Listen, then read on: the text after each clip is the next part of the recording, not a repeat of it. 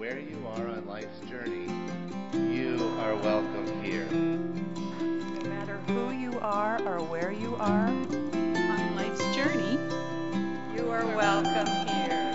And you are wanted and you are valued here. We have stories of faith that connect us, whether you're in Connecticut, Colorado, the United States, or Europe, or anywhere in the world. So our scripture lesson this morning is a continuation of the Sermon on the Mount. And honestly, when you read through this whole sermon, you're like, wow, they were up there for a long time. I mean, I've never been at the top of a mountain for very long because it always gets so cold. But here they were still sitting through it. And the lessons don't get easier. Here's a tough one. It's called love for enemies. You have heard that it was said, you shall love your neighbor and hate your enemy. But I say to you, love your enemies and pray for those who persecute you. For if you love those who love you, what reward do you have? Do not even the tax collectors do the same? And if you greet only your brothers and sisters, what more are you doing than others? Do not even the Gentiles do the same? Be perfect, therefore, as your heavenly Father is perfect. I've got two stories this morning to share with you about how to love your enemies. And in both stories, I want to ask you to pay particular attention to the role of distance and proximity. It's cute, isn't it? Yeah. It's almost worth having someone be mad at you so that they can invite you over for pie. The second story, though, is about an enemy situation that was much more difficult, and it was even dangerous. And this situation required an intentional process of community commitment and participation. It's a true story that took place in Durham, North Carolina in 1971. And there was a book written about it in 2007 and a movie that came out in 2019. They both have the same title, The Best of Enemies. It's a story about Anne Atwater, whose nickname is Roughhouse Annie. Anne was, both of these people are deceased now. Anne was a black woman who was committed to anti-poverty, civil rights activism, and community organizing. The other person is C.P. Ellis. C.P. Ellis is a white man who was president of the local KKK group. You get how serious this is. The stage is set with Anne and another woman who are before this person trying to get on the council agenda for the night. And she's insisting that there's a landlord who is not tending to the needs of the tenants. And this is a situation of like water that's no hot water or sewers that are not flushing. And it was a serious situation, and there had been many letters written and many times that Anne had gone before these folks trying to get some change. And so, because it was an election year, we learned that the person who was in the next room comes in and says, we'll get you on the agenda, no worries. And that sort of takes the heat out of that moment, but then Annie knows that she needs to organize everyone and get them to the meeting. Well, the person who came in and said, you'll be in the meeting, also started organizing. And so we have the city official going to C.P. Ellis and saying, we need people at this meeting tonight because we know it's going to be filled with Annie and her people. So it's just like some of our televised moments in our nation's history where we have a clear center aisle and we have one group on one side and another group on the other side, and never the twain shall meet. That's what it looks like. And what happens in this meeting is that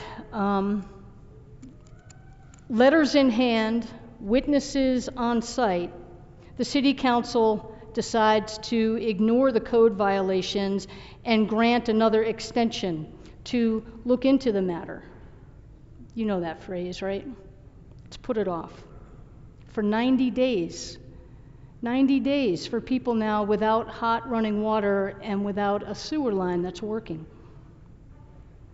It's clear from the beginning that the poverty issues are thick. Now, you've probably heard of the Celtic tradition of thin places, you know, where it feels like the line between heaven and earth is so thin that you feel like you're in both places at once. Well, I want to introduce you to thick places. It's actually the opposite. It's hard to tell if there's a heaven because you're stuck in this earthly place that feels like a tremendous roadblock. It's a thick place of brick upon brick of collusion and cooperation in support of the wealthy landlords. And it's held together by the belief that black and brown families are inferior. There's even local laws and violent practices used to reinforce the belief. There was economic rewards for colluding and violent intimidation towards those who would not comply. It's thick. It's dangerous. The turning point in this story was a fire in one of the black schools. And it forced the question of school integration. Where are these children going to go to school now?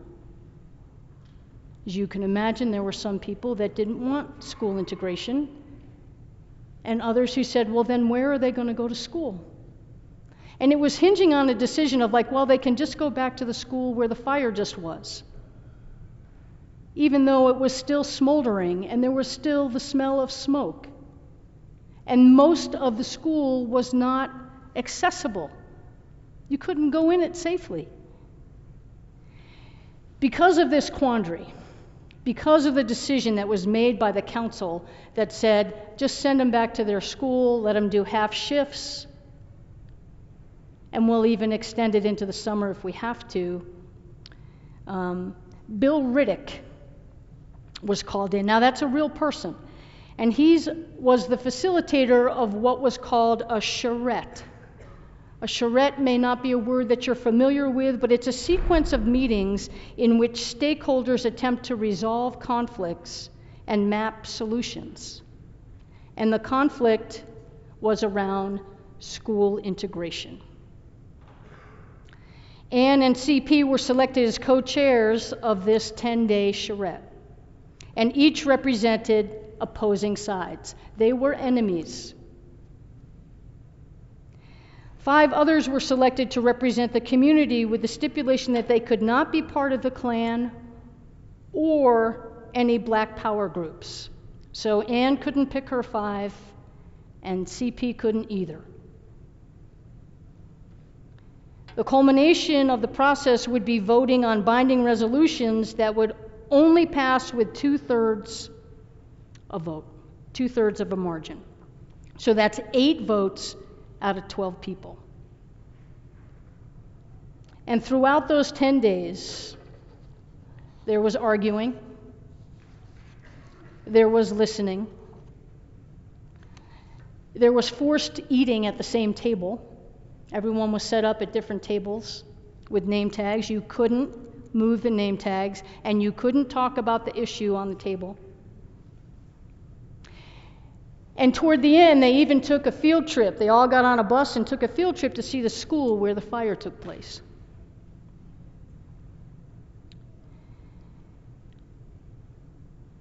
It's worth seeing the movie to see the final scene. So I'm not going to give you a spoiler alert on that, but I will tell you that both stories demonstrate the role of distance and proximity in having an enemy. Remember the recipe from Enemy Pie? In order for this to work, you have to spend the day together. no more distance. You might also remember that when the young boy went to his enemy's home, he felt uncomfortable. He was nervous. He was afraid. Remember also that discomfort is a growing edge. It's not a place to avoid in these situations. Because he was willing to still knock on the door even though he was afraid, the day was able to unfold. Brian Stevenson, the author of Just Mercy, says that proximity dismantles the barriers, burdens, and biases that separate us from others. And even in the much more complex situation, Brian's words prove to be true. The intentional shared space and charrette process began to chip away at the thick places, chip away at the mortar that held the bricks in place, and the bricks began to fall away. Not for everyone, but for both Anne and CP. They became lifelong friends. They were friends till the end of their life, and Anne even delivered the eulogy at his funeral. In one instance, CP and Anne and a bunch of people in the charrette were in the hallway moving into another room, and Anne's daughter was there. She was one of the students that attended this school. And CP said, he looked at her and said, "Oh, is that your daughter?" And Anne said, "Yes, it is." And she introduced her daughter and said to her daughter, "This is CP Ellis." And the girl's entire demeanor changed. So much so that even CP noticed. And when he went home that day, he was recounting the story to his wife. And he said to her, "She looked at me like I was a monster." And this is a gift, because his wife said, "What did you expect?"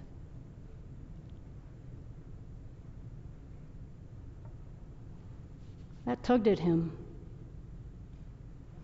In the right moment, people can be in our lives to say just the right things, can't they? You'll notice in the first story, Jeremy's dad didn't collude with him. He just said, "Oh, I understand enemies, and I have a recipe, fastest way to get rid of them." CP's wife didn't collude with him. She said, "What did you expect?" And then Anne was also in a different hallway. Now, at the end of a meeting, there were some, I would say, teenage to young adult men who were disrupting an information table that had information about the Klan. There was a compromise situation where the meetings ended with gospel music, and as a compromise to allow for that, because it was not seen as everybody's music, CP Ellis asked for an information table about the Klan. And so the convener of the charrette allowed it. It seems absurd, but listen to this lesson. So the boys walked by and they knocked some of the papers off the table, and they took the uniform and they disheveled it. And she went up and she said, "You boys need to pick that up and put this back, because this information right here is important. You need to read this stuff. You need to understand where they're coming from, and then you'll know how to approach it. You need to understand your enemy." And so as Anne was putting the table back and putting the uniform back, which I'm sure is such a hard image to imagine. And in this scene, you could tell that she's truly haunted when she looks into that headgear. She's truly haunted. But what she doesn't know is that CP was watching her. And that was another moment where you could just hear the chisel of the mortar starting to crumble. Because you know, mortar and bricks, they're really just sand, aren't they? They're sand that are compressed and put in the fire. But they can also crumble. And they do in time. The author Madeleine L'Engle says, it's a human tendency to draw together when a common enemy can be found. If there's no real enemy, or if the real enemy is too fearful to be faced, then one has to be made up. Making one up frightens me more than the real enemy, she says. I gotta say, that frightens me too, and leads me to wonder how many times I've been co-opted into this common enemy tactic through fear and misinformation. Distance allows that, doesn't it?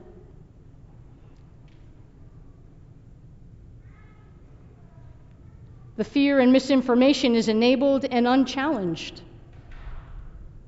by distance. When you get close, it's a different story. Think of how many things we have formed opinions on, or been sort of co-opted into forming opinions about, with information that we have no real way of knowing.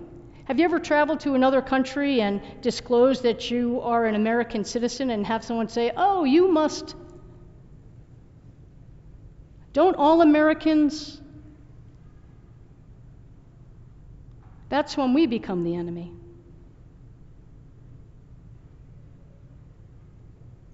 It goes both ways. There's also a psychological aspect to enemies to be aware of. Enemies can give us comfort in the face of uncertainty, allowing us to attribute bad things to a clear cause that can be understood, contained, or controlled.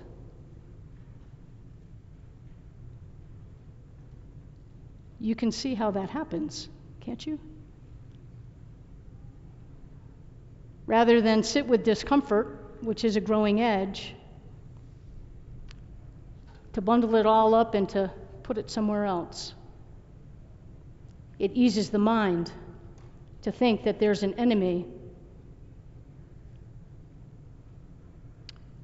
Denigrating an enemy can also boost our self-esteem, leaving us to seem better than the other. I mean, I'm sure that's easy to understand too, right? If we put others down, we falsely elevate ourselves. So I want to invite you to join me in what I've been reflecting on all week, and ask you to reflect on it this coming week. Take some time today or this week to notice the role distance and proximity plays in your life. While you might not use the word enemy, these matters where you keep your distance, is it a matter of hurt feelings or social awkwardness, like the young boy? Is it something that can be bridged with time together in a pie? Or a beer? Or iced tea? Or is it a thick matter with bricks and mortar that will take a community-wide concerted effort? In either situation, is your next step going to be toward or away from the one who is labeled an enemy? And if you're committed to following the teachings of Jesus or just giving them a try, the next step needs to be towards. Bell Hooks says, the moment we choose to love, we begin to move towards freedom, to act in ways that liberate ourselves and others. No one is free in a place where there are enemies. No one. Doesn't matter which side you're on, as long as you're part of the equation. We are not free.